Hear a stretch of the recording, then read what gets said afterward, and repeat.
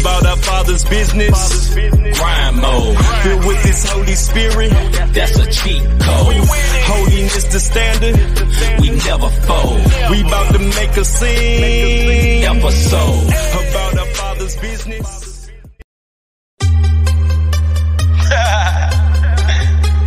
We got your boy Jay Nice, the King of Middle, here with C. Micah. We took a trip from Tennessee to Texas, and now we headed straight to the Lure, Missouri. You know what I'm talking about?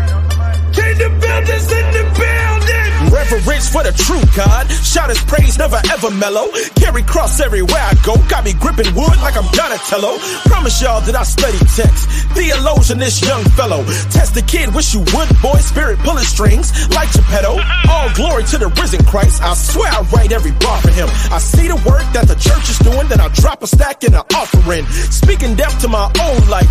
Paul bearers, bring the coffin in. I feel like Zeus fighting Poseidon. There's a wave of lightning in my writing pen. I grip the cell called St. Louis, either Mike Real or C. Micah. I know that boy really love the Lord. I wish the people could see Micah. Preach to Christ who can calm the waves. We serve the God of the sea, Micah. Hit the blocks and the boulevards, trying to get a gangster to read Micah. I hit the text, the Old and New Testament, and break it down for youngins who are hesitant. I tell them all to stack the bread that's heaven sent, and watch them all bow in reverence.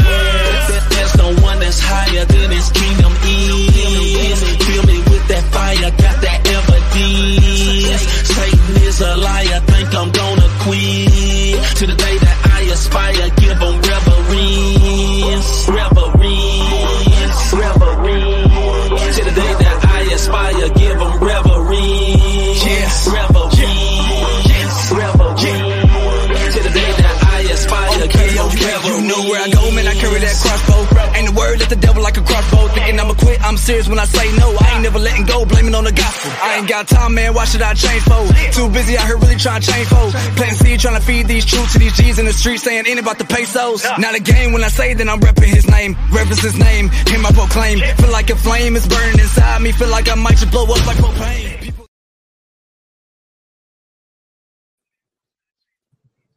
Okay. Yeah. Okay. We are in here. You pulled out the classic banger on me. I got you. Yes, sir. Boy, that little boy Ruben was spitting. Shout out to Ruben. Yeah, shout out to little bro. Hey, happy birthday, Ruben, man. Today my man's birthday. Little bro birthday happy today. Happy birthday, brother. Happy birthday. Yeah. So we are back. Episode number 8. Ocho. We're getting close to. I'm running up out of those Spanish terms, brother. Hey, I got some Spanish partners and young ladies I know. I'm gonna start cheating and tell them to tell me how to pronounce them. All right, who we got on here? You said, bro. Who we got? I got on my side. I got Tyrese Johnson, Chris Hill, Dale Shaw, Brian Carter. Shout out to everybody watching on the watch party. Who you got, Rob? Yeah, I got Lisa Fronte, Lisa Moore Phillips, Dinah. I'm not gonna even try to say your name. We got Reginald Foreman on, Erica. Shout out to everybody who listening, man. Welcome to the Not the Same podcast, episode number 8. Yes, sir. In Spanish, what my homeboy said. I'm Robert. Ocho. Yes, sir. So this is the Coach Conzo Martin episode. Yes. We're gonna have him on in a few minutes. We appreciate everybody watching. Yeah, we are back, and we are back just like COVID and came back. With a vengeance, man. He said, "Oh, you thought we was gone? Nah, right. Nah, you thought it's gonna be cool just because it's hot outside? Nah, I am back like I never left, brothers and sisters. Please put your mask on. Quit playing. But when you put it on, put the mask on the right way. Don't have it under your chin, sideways. Just put the mask on, right? And if you're in your car by yourself, hold on, man. I got a rant for a minute. If you're in the car by yourself, take the mask off. Yeah. If you are riding down the street and you wear glasses and you like this, you can't see. Preacher. I promise you can't see. Because you almost ran into me the other day. Yep. And then I was going to have to repent after what happened after the fact. Because you might not have been too holy dealing with them.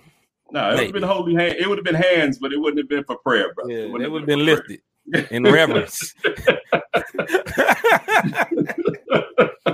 Yeah, man. So, y'all be safe with safe with the mask, man. Use some common sense. We might have to go back to the stupidest things we done seen during COVID very soon, sir. Hold on, ho. It ain't over. Bam.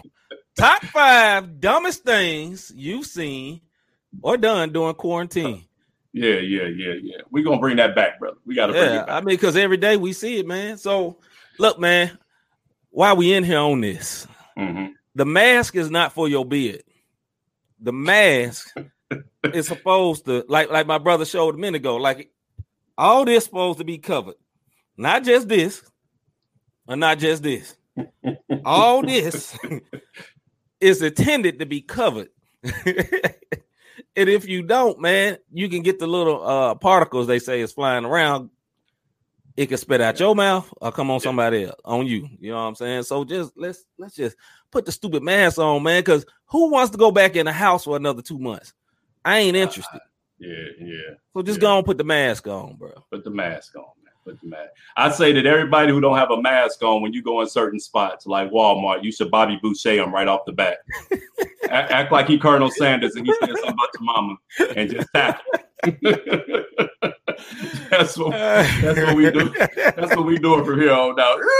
That's the noise you make right before you have it on. Bobby Boucher on site. Yeah, man. So we're getting close to time for the NBA coming back. Me and Rob was talking before the show started. Rob was not thinking it may not come all the way through. I'm of the opinion it's going to happen, but right now there's a lot of people having COVID. But, they got a whole month beforehand. Before they even try, they got 14 days until they start training camp or whatever before they go down to Orlando. So hopefully people can get healed, have their little quarantine, get 2 positive tests, and then they back on the court. Right. But, as me and you was talking personally, man, like I'm torn about this in this way. I really want to see basketball, but I also really want people to be safe. And it's really a conundrum. You know what I mean? Because me and you both, we love me, you, your kids, my wife, all of us really, really love basketball. Yeah. And we ain't had nothing on but 2K live on TV. Bruh. Where they run this weird offense where I don't understand why they just keep the big man at the top and just don't do nothing else. 2 people in the far corners, wide open. They would not pass the ball to save their life. And it aggravates me because nobody play 2K like that for real. You know what I mean? But they on TV, they on ESPN, man. They trying to get their shine on. Yeah, but come on, man. Anyway, that's a side note. I digress, as they say. But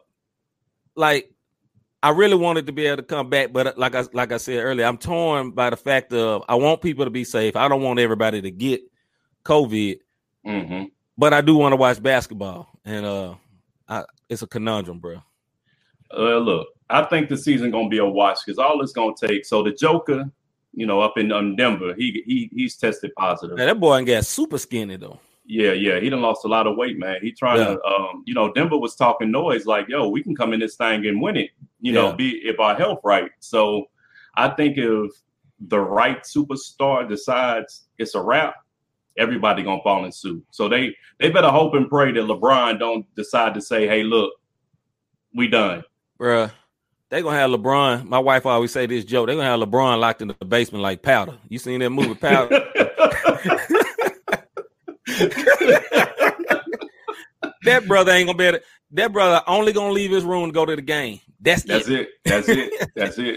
Boy, they gonna be like, bro, you is worth too much money, dog. You is not. No, you can't go play cards. No, that brother gonna be playing cards with a mask on and double gloves. Right. They're gonna be playing cards on Yahoo or Google or something. Everything gonna be online. And they gonna be literally next door, room next door, 201 and 203. They're gonna be playing 2K via online, whether it be PS4 or the Xbox One.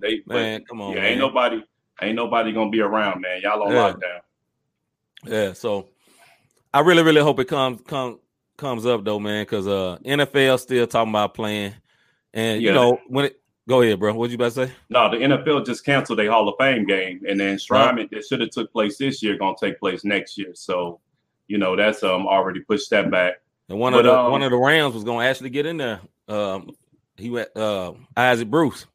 Oh yeah. Hey, Bruce was the truth, man. Bruce was the truth, and he a believer, bro. Yeah, he in the cakewalk. Yeah, man. So Bruce was definitely the man. He had them hands, and next year, Bruce, you in there, so they can hopefully they'll get your avatar, the little thing that they built for him. Hopefully they get it right, because they didn't jack some folks up over the years, man. They didn't jack some folks up. Y'all get a whole extra year NFL to get my man Bruce right for the greatest show on turf. Get him right. Get him right. Man, that whole team really should have been in the Hall of Fame already, man. Like they been kind of tripping on that, bro. Torrey Holt, Marshall Faulk, all of them. I mean, Faulk was a beast, man. He was. What was crazy? I love the Rams. I wasn't even in St. Louis yet, man. I used to like the Rams when they was rolling. Greatest show on turf, man. They was balling, brother. Yeah, that was hurting cats, bro. Them was them days, though. Not anymore. Yeah. Well, we had the St. Louis. What was that? The XFL thing? Yeah, they was the truth, though. That quarterback. The Battlehawks. Was it the Battlehawks? Forgive me, all my XFL fans, but they was sold out. Yep. Yeah, they was sold out, man. They broke records. Good afternoon, Miss Sharon Taylor. Evening, actually. But yeah, they broke all kind of records, man. We Battlehawks, man. That quarterback, light skinned cat. That boy used to throw that joint. He was running good. He was looking like a free Kaepernick, already free. He don't get free. Right. I think he don't get free next year, but pre-free Kaepernick out there. Hey, so do our listeners a favor for me, man. Okay. And, before our guests come on, go ahead and give them a little background about Coach Martin that's coming on, man. So Coach Cuonzo Martin was East St. Louis native, born and raised, played high school in Lincoln High. I think was the name of it. East St. Won state championship, couple of state championships. Mm-hmm. Played college ball at Purdue. Yes, played at Purdue. And one thing I know, that brother had a J. He shoot that thing. Actually played in the NBA, played overseas. Coached at Missouri State, also coached at Tennessee, coached at Cal, and now is the head coach of Missouri. The University of Missouri out in Columbia. I remember him when he coached at Tennessee, man, and he was going through a tough time, but that brother had a fire run, especially as someone as a Memphian that we normally don't like Tennessee, but I was rooting for him that year because that brother, they had a good team, man. Went all the way to the Sweet 16. So and to give y'all a heads up, this brother has a winning coaching record. Like, he's above 500 in every spot he done went to, and he has taken 3 teams to the NCAA tournament. And that's again for the people in the game. 3 teams. Trey, that's the only one. Yes, sir. So salute to him, man. Yeah, no doubt about it. So we just wanted to give y'all a little background if y'all didn't know Coach Martin and his backstory. He is a local native, like I said, East St. Louis. For those who are not in St. Louis, if you're on the East Coast, it's like going from Manhattan to Brooklyn. It's like going, if you're in D.C., from VA to Maryland. Yeah. You just cross the bridge and you can throw a rock across the river and you're right there. So, and if you're from Memphis, it's like going from Memphis to West Memphis. So, that way. There it is. Yep. Yeah, man. Now go ahead, brother. Now, so on to sports that's going on. Since we are kind of talking about sports, there are a few sports that have come back. Golf. Let's give them a little golf clap. They doing their thing. Don't give them that. Don't give them that. Don't give them no clap. Don't give them not the golf. No. That's too loud. That's too loud for golf. So they hold up that sign. Hush y'all. Yeah. So golf is back. I think they're talking about soccer being back. Unless I was watching replays, I told you, man, sports is gone. So I'm starting to think replays the real deal. Getting excited for nothing. So. Yeah, soccer is back. With that. Oh, okay. So soccer is back. That wasn't a dream. Mm-hmm. That wasn't a dream. The overseas joint. The overseas soccer is back. I woke up the other night and Japan was playing Korea, and I promise you, I understood every word they were saying. I wanted to watch sports so bad. Stop it, brother. Stop it. Hey, I'm saying, bro, it was the truth. Yeah, that's what happened when you wake up at 2:00 in the morning. You know everything. Right. So I want to touch on this right quick. This stuff about the NASCAR driver, Bubba Wallace. Okay. It was crazy how, well, the good thing is all the other drivers, because he's the only black. If you don't know, Bubba Wallace is a black NASCAR driver, and that is like a diamond, literally like a diamond, because that's not normal. You normally don't see black NASCAR drivers. But thank God this brother is broken through, and he's spoken up on some injustice. He even got the NASCAR to get rid of Confederate flag. Now, Confederate flags is kind of part of the culture of NASCAR, because NASCAR is kind of like a Southern good old boy type sport. And, you know, we ain't going to have no deep thought about the Confederate flag. Look it up. It ain't great for you, especially for people that look like me and Rob Redeem. So, but anyway, so NASCAR rode with him, and they was like, yo, you don't feel like this flag is inviting, you don't feel like this flag is inviting, then I'm gonna hey bro, reach out to Conzo. So you don't feel like this flag is inviting, so we gonna get rid of it because we rocking with you. You know what I mean? So it's crazy. But the sad thing is that they found the noose in one of the garages, right? And when they found the noose, NASCAR jumped down on them real hard. They're like, yo, we don't stand for this or whatever. The police investigated, found out that the noose was from a while ago, a couple of years ago. You know what I mean? So the people that really ain't down with the cause or getting rid of them flags or whatever, they had power because like, yo, they just made this up. But, you know, it really wasn't like that. I mean, that rope looked like a noose. So it's a sad thing. But the good thing is that they riding with him. They standing with him. White, black, all type of races. Like, yo, we not standing for this no more. We ain't standing for this no more. So that's the good part. You know what I mean? Yeah. They haven't popped up over here. Okay. Yeah. But so that's what it is, man. So hopefully we'll see some real change on this thing. Also, man, like I said earlier, I'm excited. Hopefully they'll be able to have a college basketball season. We can watch Brother Conzo, see how they do with Mizzou this year. Watch some other teams, man. Even some local teams around here, St. Louis. All the teams in the area, you want to see how they doing. You know what I mean? Yeah, no doubt. So as we wait on our brother to get on in, hold on, my bad. Yeah, but anyway, guys. Okay. You good? Yeah, we good over here. Okay. He ready to link in. Okay. But like we said earlier, this is not the same podcast. Every Thursday, show Ocho. We ain't talking about ESPN Ocho. We just Ocho in here. And we're gonna run this song and we're gonna bring in our brother Conzo. We got him in the queue. Run this song right quick. Him and Rob very much relate to this song. I'm gonna play right quick. This is Diagnosed by Robert Dean. After that, we got our brother Coach Conzo Martin. Here we go. As soon as I find it, here we go. Hello. Am I speaking with Robert Davis? This is he. Mr. Davis, the results from your biopsy reveal non-Hodgkin's lymphoma.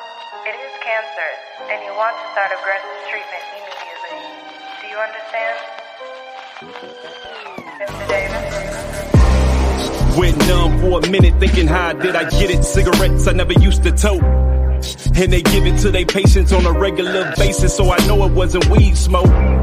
Lymph nodes, what are those? Forgive my ignorance, cause truly I didn't know. On top of this, I'm in the courts going through a divorce and the lawyer straight cutthroat. Y'all don't hear me, man. All the pain had me contemplating suicide on most nights. The devil wanna get away. So the liquor and the weed had me taking flights.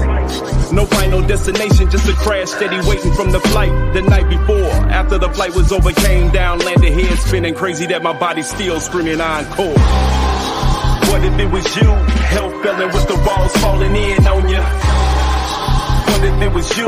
Fighting while they trying to take everything from you. What if it was you? Trying to stand strong, feeling weak, but I could barely cope. Cause all I really wanted was an antidote. These were the feelings that I felt when I was diagnosed. Fast forward a few weeks, hooked to the IV. Got this poison pumping through my veins. Every 21 for 6 months. 8-hour sessions like I'm on the clock, getting paid. I say this, I kept it lit. Pity parties that I true trust, they was off the chain. Insecurity, self-pity, depression, anger, and tears. I mean the whole shebang.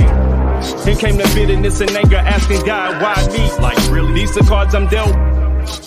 Lower than I ever been. Saying what's the purpose? A feeling that I never felt. Is this punishment for the wrongs that I've done? Wonder around, cause I know I turned my back on the Father and the Son. Grieving the Holy Spirit, praying, Lord, forgive me for all the wrongs that I've done. Man. Coach, how you doing, sir? I'm sensational. How you guys doing? All right, Cannot complain. Right. So this is Coach Cuonzo Martin, East St. Louis native, head coach of the University of Missouri, Mizzou Tigers. Welcome to the show. Hold on, Coach. We always do this to everybody that we bring on. We got to give you a salute, brother.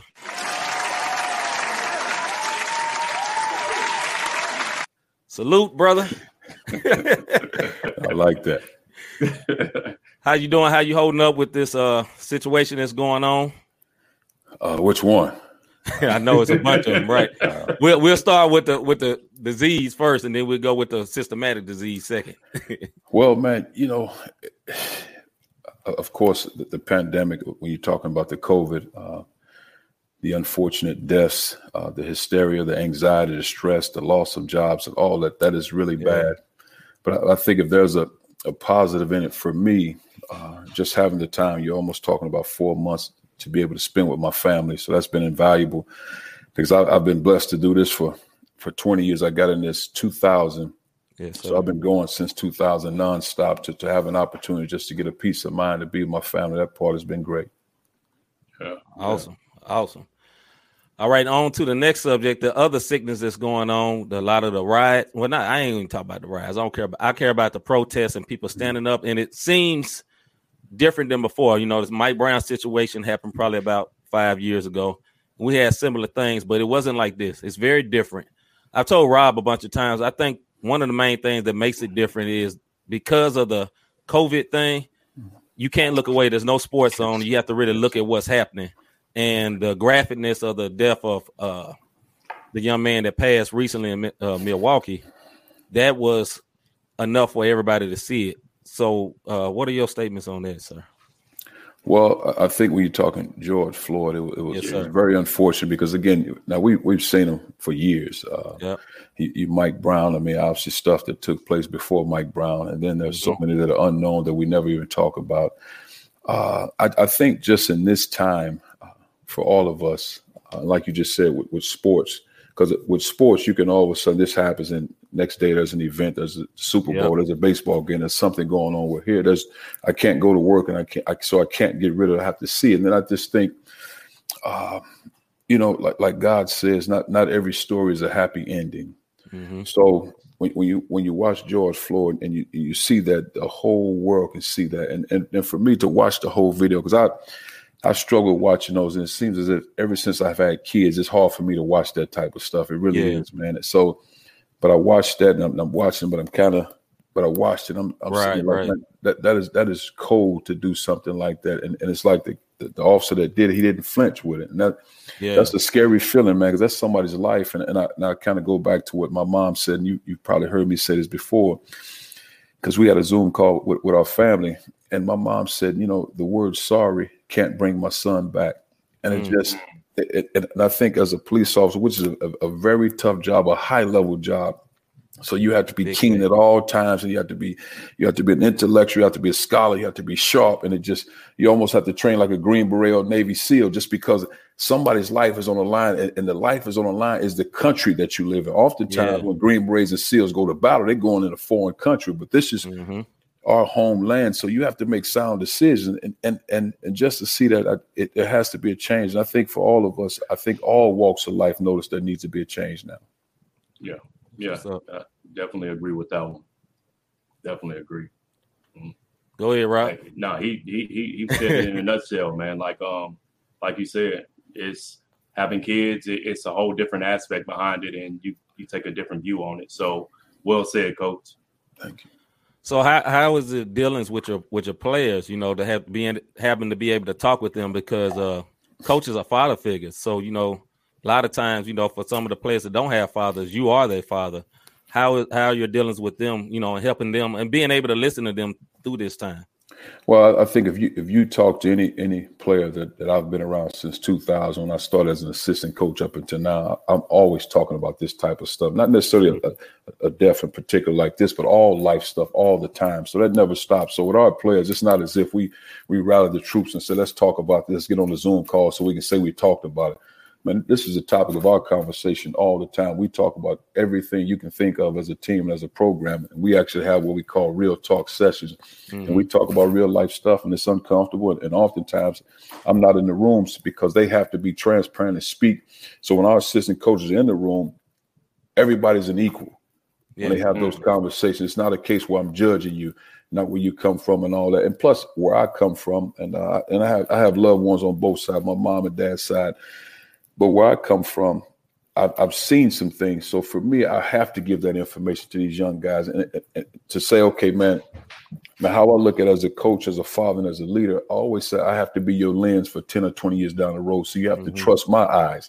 You don't have to agree with everything I've said, but trust the fact that I'll put you in a position to be successful in life. And again, you have to do the work, but trust the fact that your parents passed the baton to me, and I got to pass this baton to this real world. You got to get out there and function in this world. So I think you have to get them to understand it. And again, you don't have to agree upon everything. It's not as if, and if hopefully she's not listening, it's not as if I agree with everything my mom said, you know, just, you know, but when she, you know, you're in the courtroom, you put the mallet down, boom, when she said it, that was it. Stamped it. Yeah. So speaking of being a father figure, you know, and you having a family, being a coach and having to prep, the biggest thing that I hear a lot of people say is time management. Yes. How do you do your time management? And then how do you keep a balance in between those things where you're not losing it mentally yourself? Well, I just always, I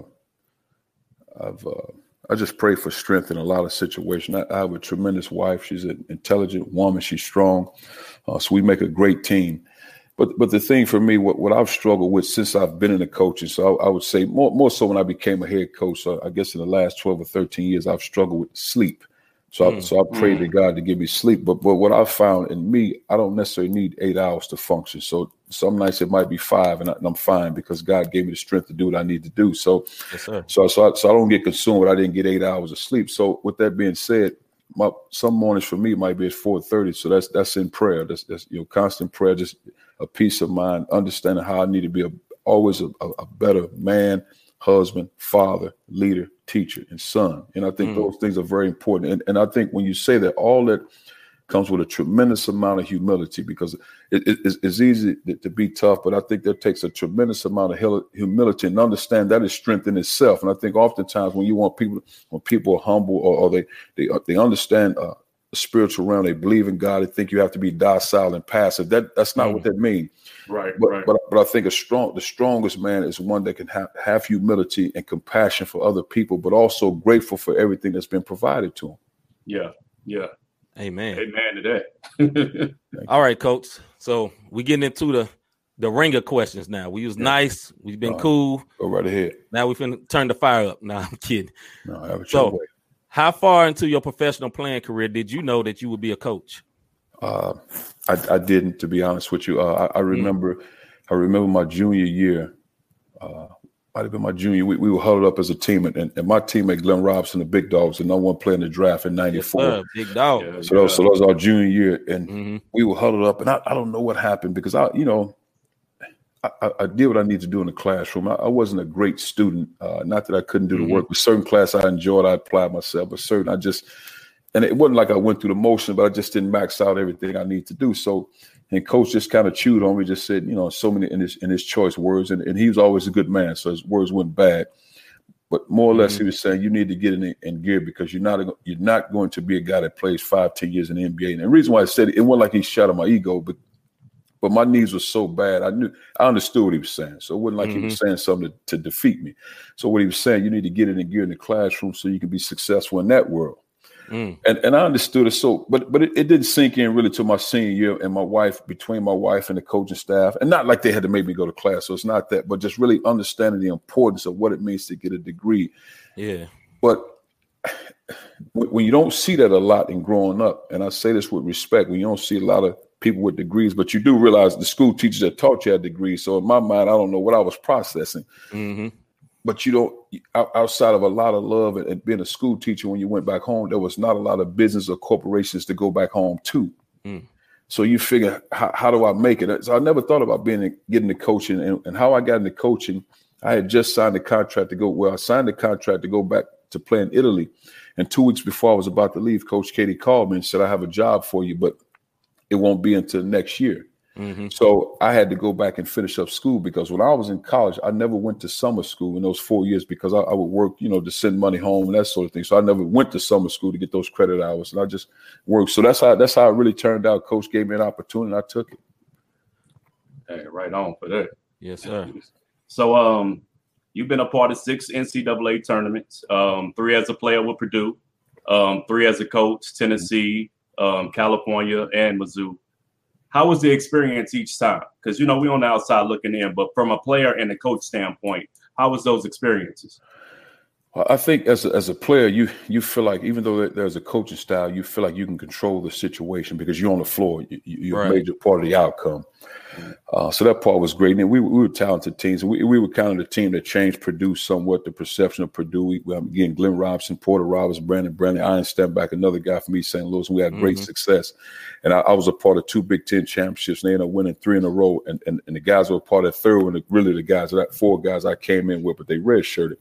So when I became a coach, the different part as a coach, you can implement the game plan. And now in hopes that everybody's clicking on all cylinders to make that game plan work, which is fun when it's in itself. If you have the right guys that understand the most important thing is team, and they value team, you have a chance to be very successful. Okay. How different has it been during this time recruiting during COVID-19? Because, recruiting is one of the most essential parts of being a college coach. You got to recruit, get out there. You've had some good players already, like Michael Porter Jr. in the past. And like now you still got to talk to him. So I imagine your Zoom call game got to be high right now. I've spent a lot of time with these Zoom calls, but it's been great. But more than anything, I think I've grown from an administrative standpoint, because, I've been blessed to have administrative assistants that work in the office.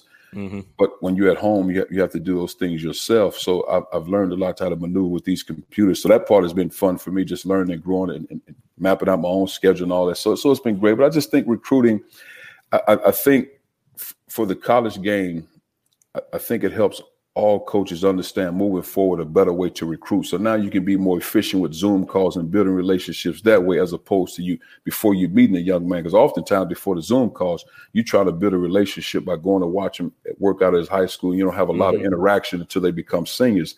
Well, you can do Zoom calls now and build their relationships, get a chance to see the family members, and now there's interaction. Then you can move forward. And before you see the person, there's a great relationship that was built. Okay. So yeah, no doubt about that. I never looked at it from that standpoint. I guess you would have more access via phone than you would having to, take a flight or whatnot. Before you came in, like myself, you were diagnosed with non-Hodgkin's lymphoma cancer. You saw the video of my testimony. During your playing career, how did you handle that diagnosis? And did you know that was going to be the end of your playing career when that diagnosis came through? Man, good question. Well, my first, before the non-Hodgkin's, when I was in the 9th grade, so that was 87 at Hughes Quinn Middle School. It's Lincoln now, but in 87, I went up to dunk a volleyball. And because in East St. Louis at that time, high school started in the 10th grade.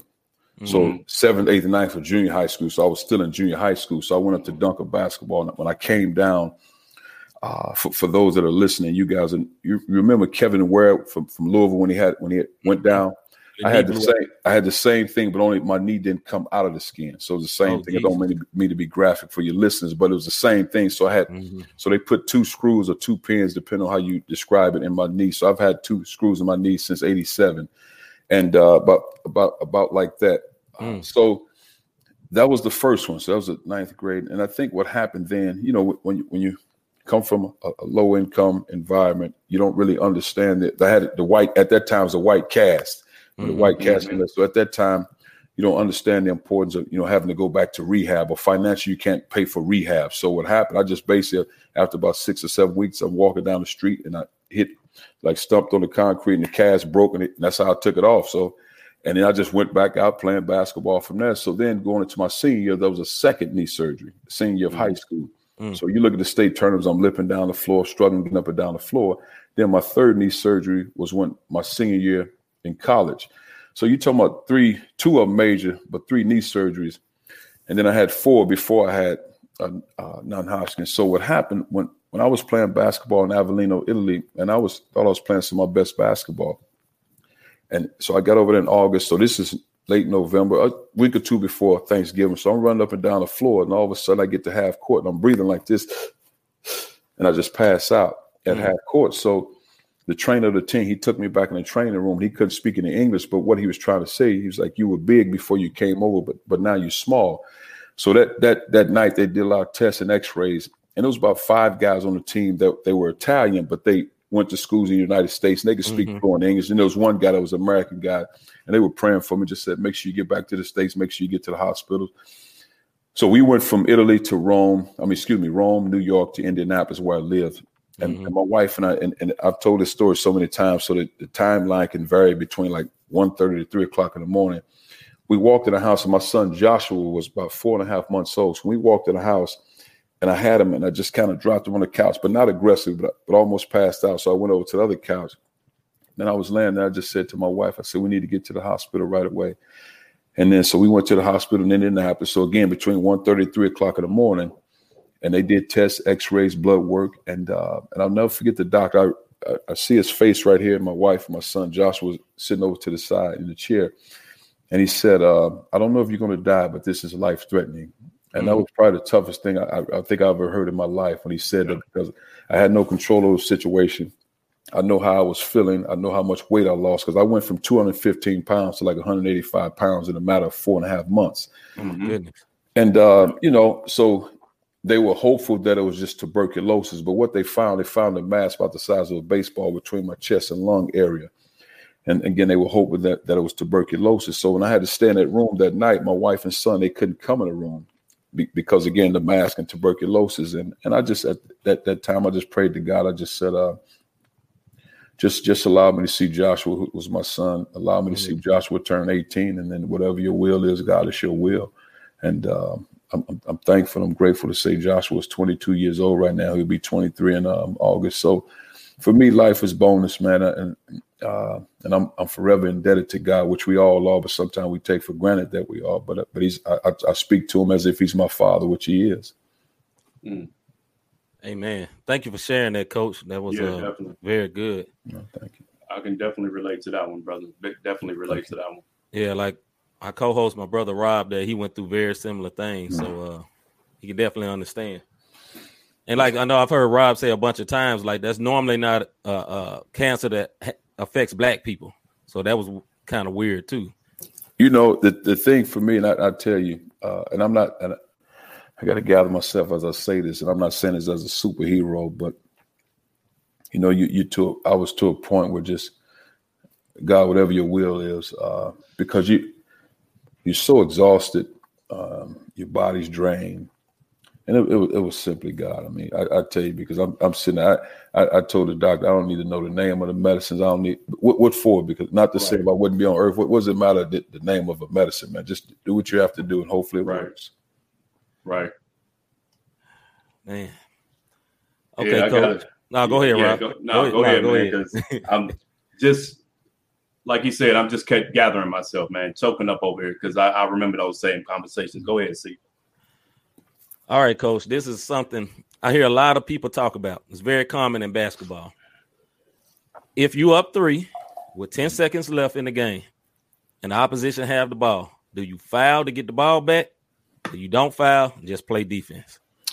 I've done it both ways. I think for me, it has more to do with the guy. If we can get a timeout, and whoever I have that's defending the other team's ball handler. If they bring the ball up the floor. Now, if they bring it up the floor, we'll probably foul. If it's in the half court where they got a chance to make a play right there, I don't think we'll foul. I think we'll be sound, we'll be solid. But if they bring the ball to the floor, it oftentimes depends on who I have on the floor, the guy that I trust that's guarding the guy that's probably going to make the decision more than anything. Yeah. Because, it's a lot of times, you hear the announcers, they be like, he should have fouled. But, sometimes in the moment of the way the game is going, it's better just to let it go. Because you know what I'm saying? Because you may lock them up. You may break the whole flow of the play, the thing about it is it's easy to say. And I think that's why it's a sport and it's fans and that's exciting and all that. But it's easy to sit on the sidelines and say what you're doing when things are happening so fast. Big energy and excitement, your players on the floor. Trust me, coaches prepare and practice those things all the time. It's just what you feel good with, and you can't get consumed with what somebody says is commentating the game. That's what they get paid to do. So I've always been a guy that do what I feel, trust in my staff. We try to practice and prepare those things, and even if the other team knows it's coming, as long as we prepare to go through it, we'll go through it. But just, I go to my daughter's, volleyball games or my sons, their sporting events, man. I sit there, I don't say a word. Because it's easy to sit there and say, hey, you should have, man. Because, again, that's easy. You can rewind that. But it's happening fast. It's live. But plus, you also have a pulse of your current players. You know what your players are about. You know what they can and cannot do. Yeah. All right, Coach. Well, you got through the question segment. Now we're going to hit you with these one-hitters. Hold on. I got one more, Rob. I got a bonus question. I got a bonus question. Well, bonus up then, brother. All right. This is a fun one, Coach. I see that you led the Big Ten in 3-point percentage while playing at Purdue, shooting a whopping 45%. Like you could be playing right now because 3 points is everything right now, right? The question is, Coach, is your jumper still wet? No, it's really not. It's wet like mud. It's in the mud, but it's not wet like it's just I had shoulder surgery.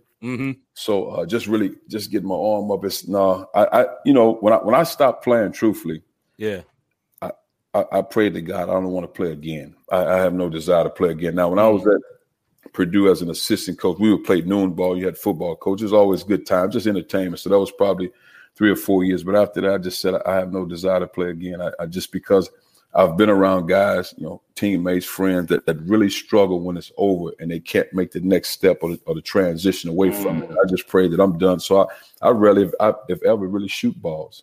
I got one more question. My wife had a question. I'm going to show this up here, but I'm going to read it. She said, you mentioned coming from a low to moderate income family. What advice can you give aspiring ball players regarding being diligent with your finances now?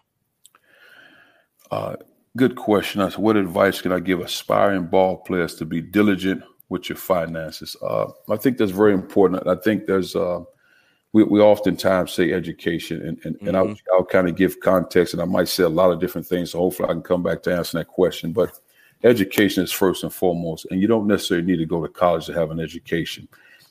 I've said it before, and I say it respectfully. I probably have 30 credit hours that I got in college that I can't even remember those classes.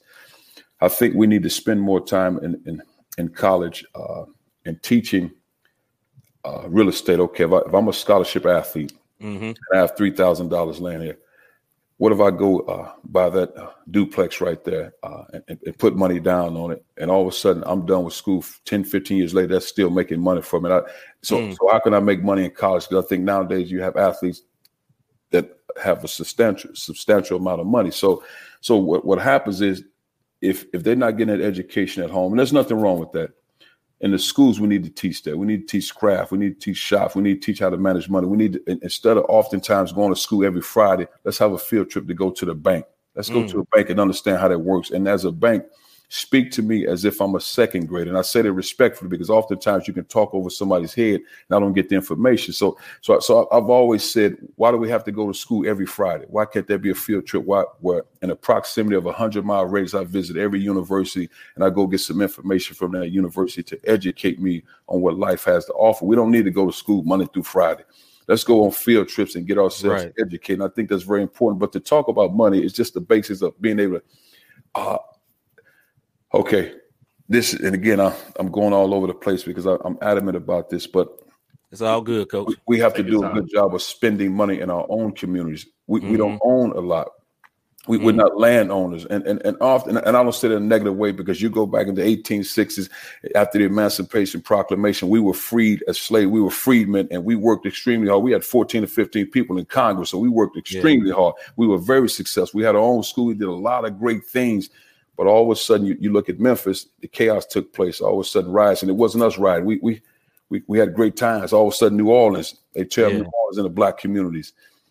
So everybody knows about Black Wall Street. So you destroy communities. Now it's hard for us to recover. Yeah.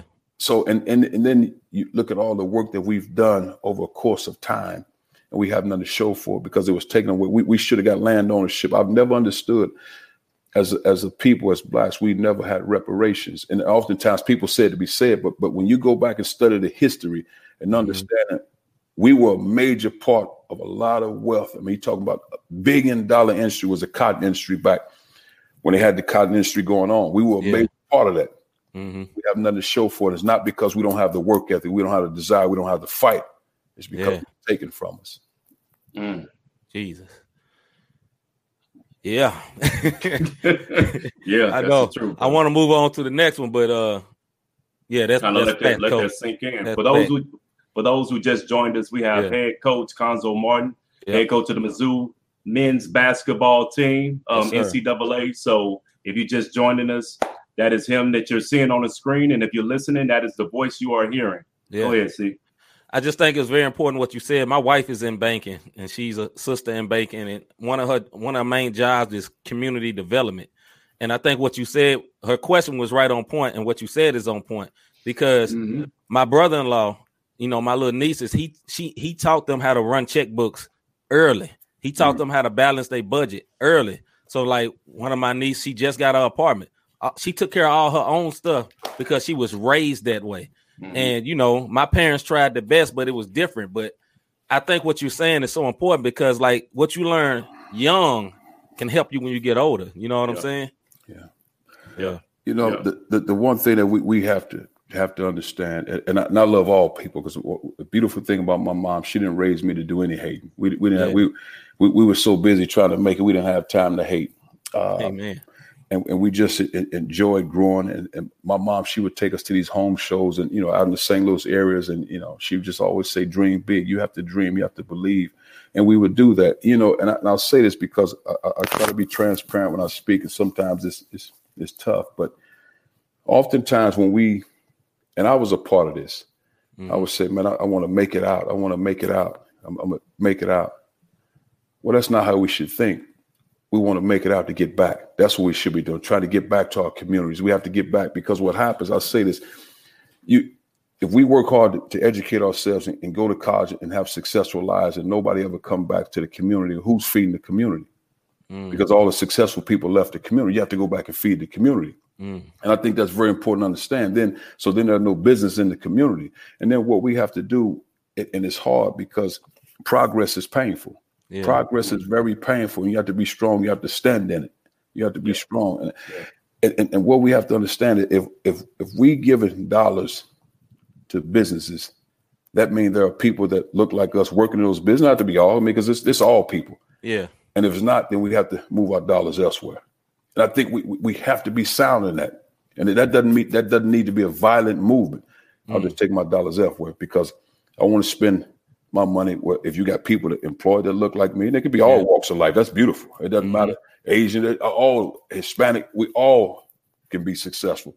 But we have to understand, if you don't support the community, then we need to go elsewhere. And I think we have to be solid with that. And we can't run from that. And it's tough. Like I said, progress and moving forward is very painful. Then we talk all the time. We say, okay, everybody's in this movement about voting. Okay, vote for what? What am I voting for? Who am I voting for? Why am I voting for this person? Has this person showed me in this community that he's willing to help this community before I vote for him? Because I don't want to hear about what you're going to do when you get in office. If this person, male or female, hasn't showed me that, I'm not voting for it. And then what we have to do in the black community, this is very important. We can't get caught up in Republican and Democrat. Who can help this community? Who can help? I mean, so we have to educate ourselves. So we're talking about voting. Well, what am I voting for? Because I think our two biggest issues, the criminal justice system. We have too many men of color being locked up. We have too many men of color. So who's the prosecuting attorney? Who's the DA in that community? We need to find out who that is. Right. And that's a whole community. Find out who that person is. How many? This person locked up. This many people locked up. Oh, we need to go in a different direction. And we cannot run from it, because what happens is time will pass, and then all of a sudden we all expire. And then because think about this. It was Martin Luther King. It was Rodney King. And here we are. It can't be another 30 years. Right. We have to plant our feet in the sand, and as people, and be strong. And we have to embrace all people, because everybody's involved. It can't be always just. And then the other part is not. And one of my players asked me this question. Man, if you want to live around all black people, or if you want to live around all white people, all Hispanic, all Asian, or diverse, that's your right. You have the right, man. That's a human right. I should be able to live where I want to live. That's a human right. And we have to understand that, man. This is the thing, too. And I think as a black community, this is where we will get stronger. We have to do everything in our power to lift up the black man. The black man. I'm not disrespecting any white people or any black women or any other brown. The black man, because the black man has gone through a lot. We have to strengthen the black man. Think about it. You got to hug the black man. Don't be afraid to hug the black man when you see him. Man, you look good today, man. I wish you the best, man. How's your family doing, hey, man? You need help, man. Because all a man ever want to do is to be respected. Now, how am I to look at my wife and my kids if I don't have a job and I can't provide? What do you think my next option is? I'm a man. I want to be able to provide for my family. Exactly. How you expect my wife for me to look at me respectfully and say, man, that's my husband. That's a man. My kids, that's a man. But I can't provide for my family. Everybody hit hard times. But I'm talking about I can't get any opportunities, but I've shown the work ethic because nobody will hire me. What do you think I'm supposed to do to provide for my family? So I think we have to embrace the black man and show him as much love as possible and give him opportunities and man, uplift him, man. You see a guy that's working, he don't have a nice suit, man. Help him out, hey, man. I got you right here, man. What else you need? And man, I wish you the best. If I can help you anyway. And we have to do it because what happens, and I say this word cripple respectfully. You're right. When the black man leaves the family, it cripples the family. This is facts. God made man and woman. It's man and woman. He made Eve from Adam's rib. Yep. Right. Man and woman, we're in this thing together. We both balance each other, because what happens is as a young boy, and I look in the mirror, if I don't see the father figure, then what do I see? I see my mom, which is a beautiful woman. So I developed those mannerisms and those ways.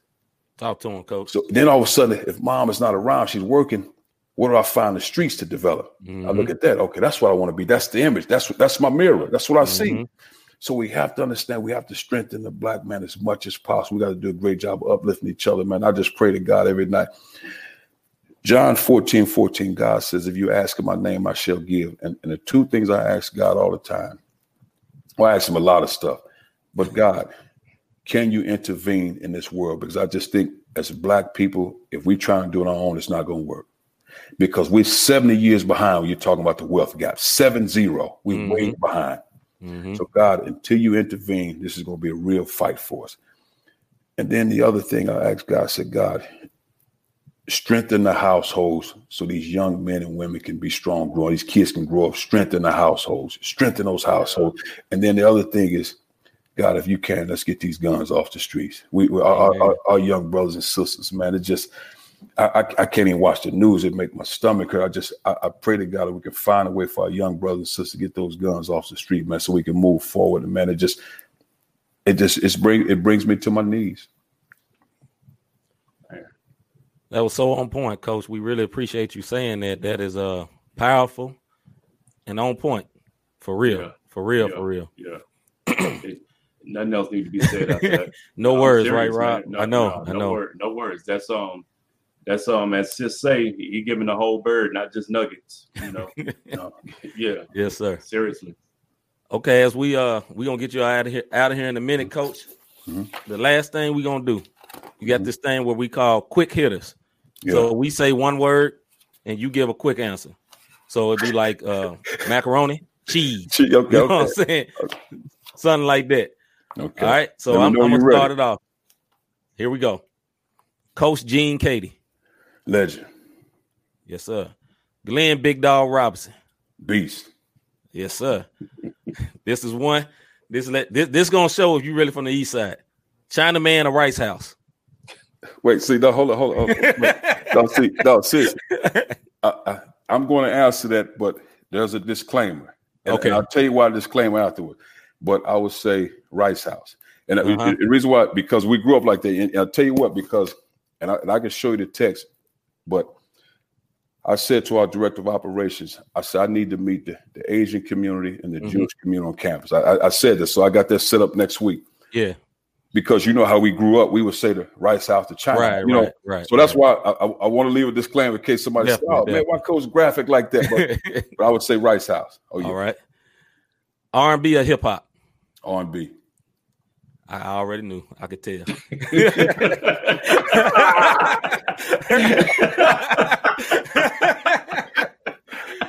Woo. LeBron or Jordan?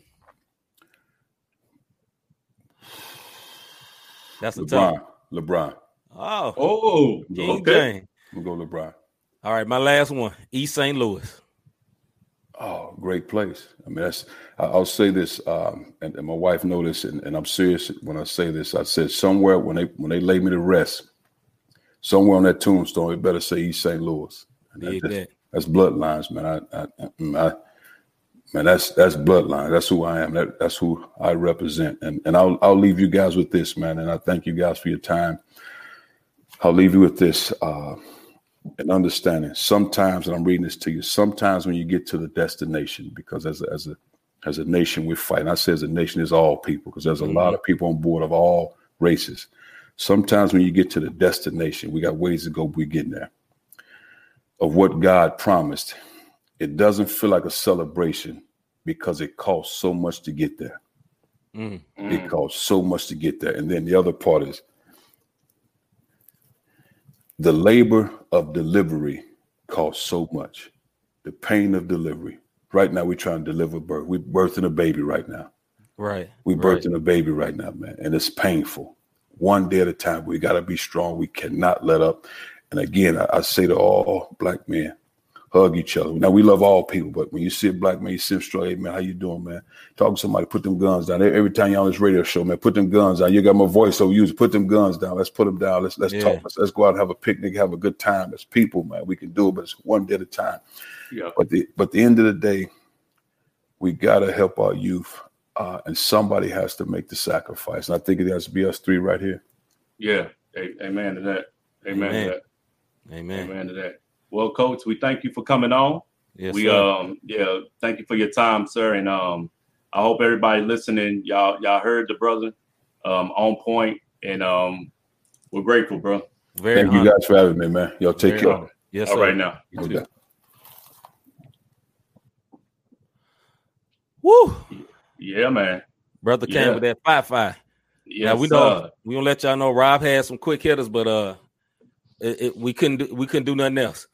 No. You don't come back with quick. Yeah, you don't come back with quick hitters after you drop something like that, man. That was the drop the mic moment right there. And, it was. Salute to this brother, man. He gave us a lot of great in-depth knowledge, man, and things to think about as a community, our community.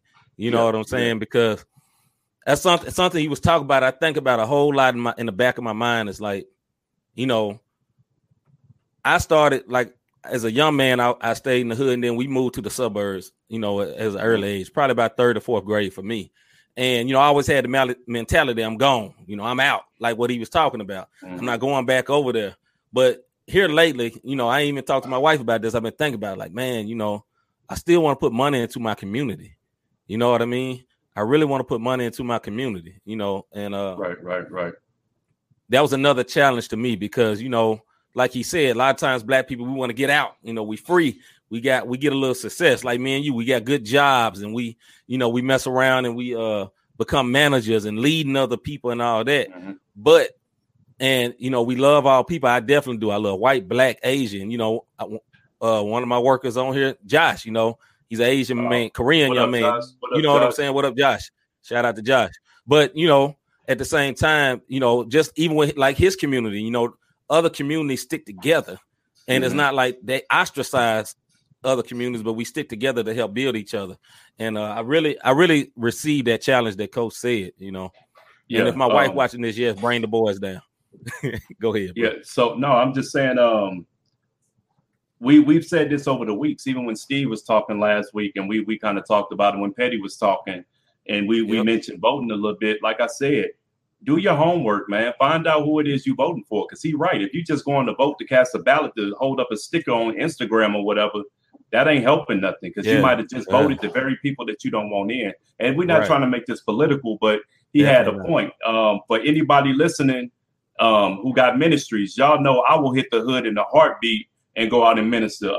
Nigel, MOG, this brother, these are brothers that I know that I've labored with, no pun intended with being laborers, but they hit the hood. And when they hit the hood, they going out. All the laborers over there. And they going out, and we in the middle of Washington Park. We're in the middle of East St. Louis. We on the north side. Brother Rand on here, I did ministry with him. So going back and putting back into the community and telling people, about the Lord, you know what I'm saying, through ministry, and then just loving on them. Me and Save, we did stuff on over in Walnut Park. You know what I'm saying? We're in the middle of Walnut Park having so going back to your community is very, very important, and not being afraid. You know what I'm saying? Like, don't let the media make you afraid. Is this stuff happening? Yeah, it's happening every day. And it's some spots that you might not want to be caught up in. But what I'm telling you is you can't shun them, because I was shunned before, and that's the worst feeling in the world, to have somebody looking at you like you crazy or shunning you for how you're acting. Some people just don't know no better, man. Yep. I fully agree with that, man. So once again, we're so grateful for having Coach on, man. That brother was on point. On point. You think about it, like, man, I want to ask him all these basketball questions, but I was like, man, this brother was giving so much knowledge on the empowerment of us as a people. And it's just awesome, man. I'm so grateful, man. No doubt. This is one for the record books. Thank you for everyone for watching. No doubt. As we come to the end of the show, man, we're so grateful. As we say plenty times, you could have been watching anybody, man, but you watching us. Shout out to BJ Jefferson, my cousin Frank. He was watching. A lot of people that was watching my wife on the road back. They coming down the stairs now, my little nephews. I just appreciate everybody coming on and watching. It was a great time. Great time. So, Rob, tell them about some of these sponsorships we get. So check it out. For all of y'all who have a business, any type of apparel, hit us up. Go to www.notthesamepodcast.com. We got sponsorship packages. We're going to update it a little bit. When we play the 30-minute replay on Instagram, you can have your logo on the outside during that 30 minutes. You can sponsor a show. If you have apparel, men's apparel only, no foolery. Provide us the apparel. The same way I'm wearing it, not the same. This could be your apparel right here, as long as it's men's apparel. I got to say it again, men's apparel. So we just what we're trying to do is just give you a platform for advertisement. You don't have to do a sponsorship. There's different packages. Again, www.notthesamepodcast.com. For all of my artists out there, we're still looking for the music. Artists, if you've submitted your music, we haven't forgot about you. Your music will be played. So just know we're trying to give other folks a platform so you can be seen as well. And so this was Not the Same Podcast. We appreciate everybody watching. We'll be back next week. We might have a guest, we might not, but we definitely gonna have some fun. As you hear in the background, you saw my little nephew and you hear the hollering and all that. This is what happens when the babies hit the building. But we love them. We love that stage, brother. I know. Your babies want money and clothes and cars and stuff like that. Yeah. I don't even want to talk about that. I just got sad. Just shed a thug tear right quick. Look, it's gone. But go ahead, man. Yeah, we'll talk college football next. We'll get Ren. I see your comment. We'll talk college football next week, man. We get ready to get out of here. No doubt. Not the Same Podcast every Thursday at 6 p.m. Tune in if you like what you're hearing. Subscribe, like, share, all that good stuff. And we'll see y'all next week, man. Yes, sir. And we out. We gonna see y'all next week, like Rob said. Even though he just said it don't matter, y'all act like I ain't say that. All right, man. We see y'all later. About our Father's business, crime mode. Filled with this Holy Spirit, that's a cheat code. Holiness the standard, we never fold. We about to make a scene episode.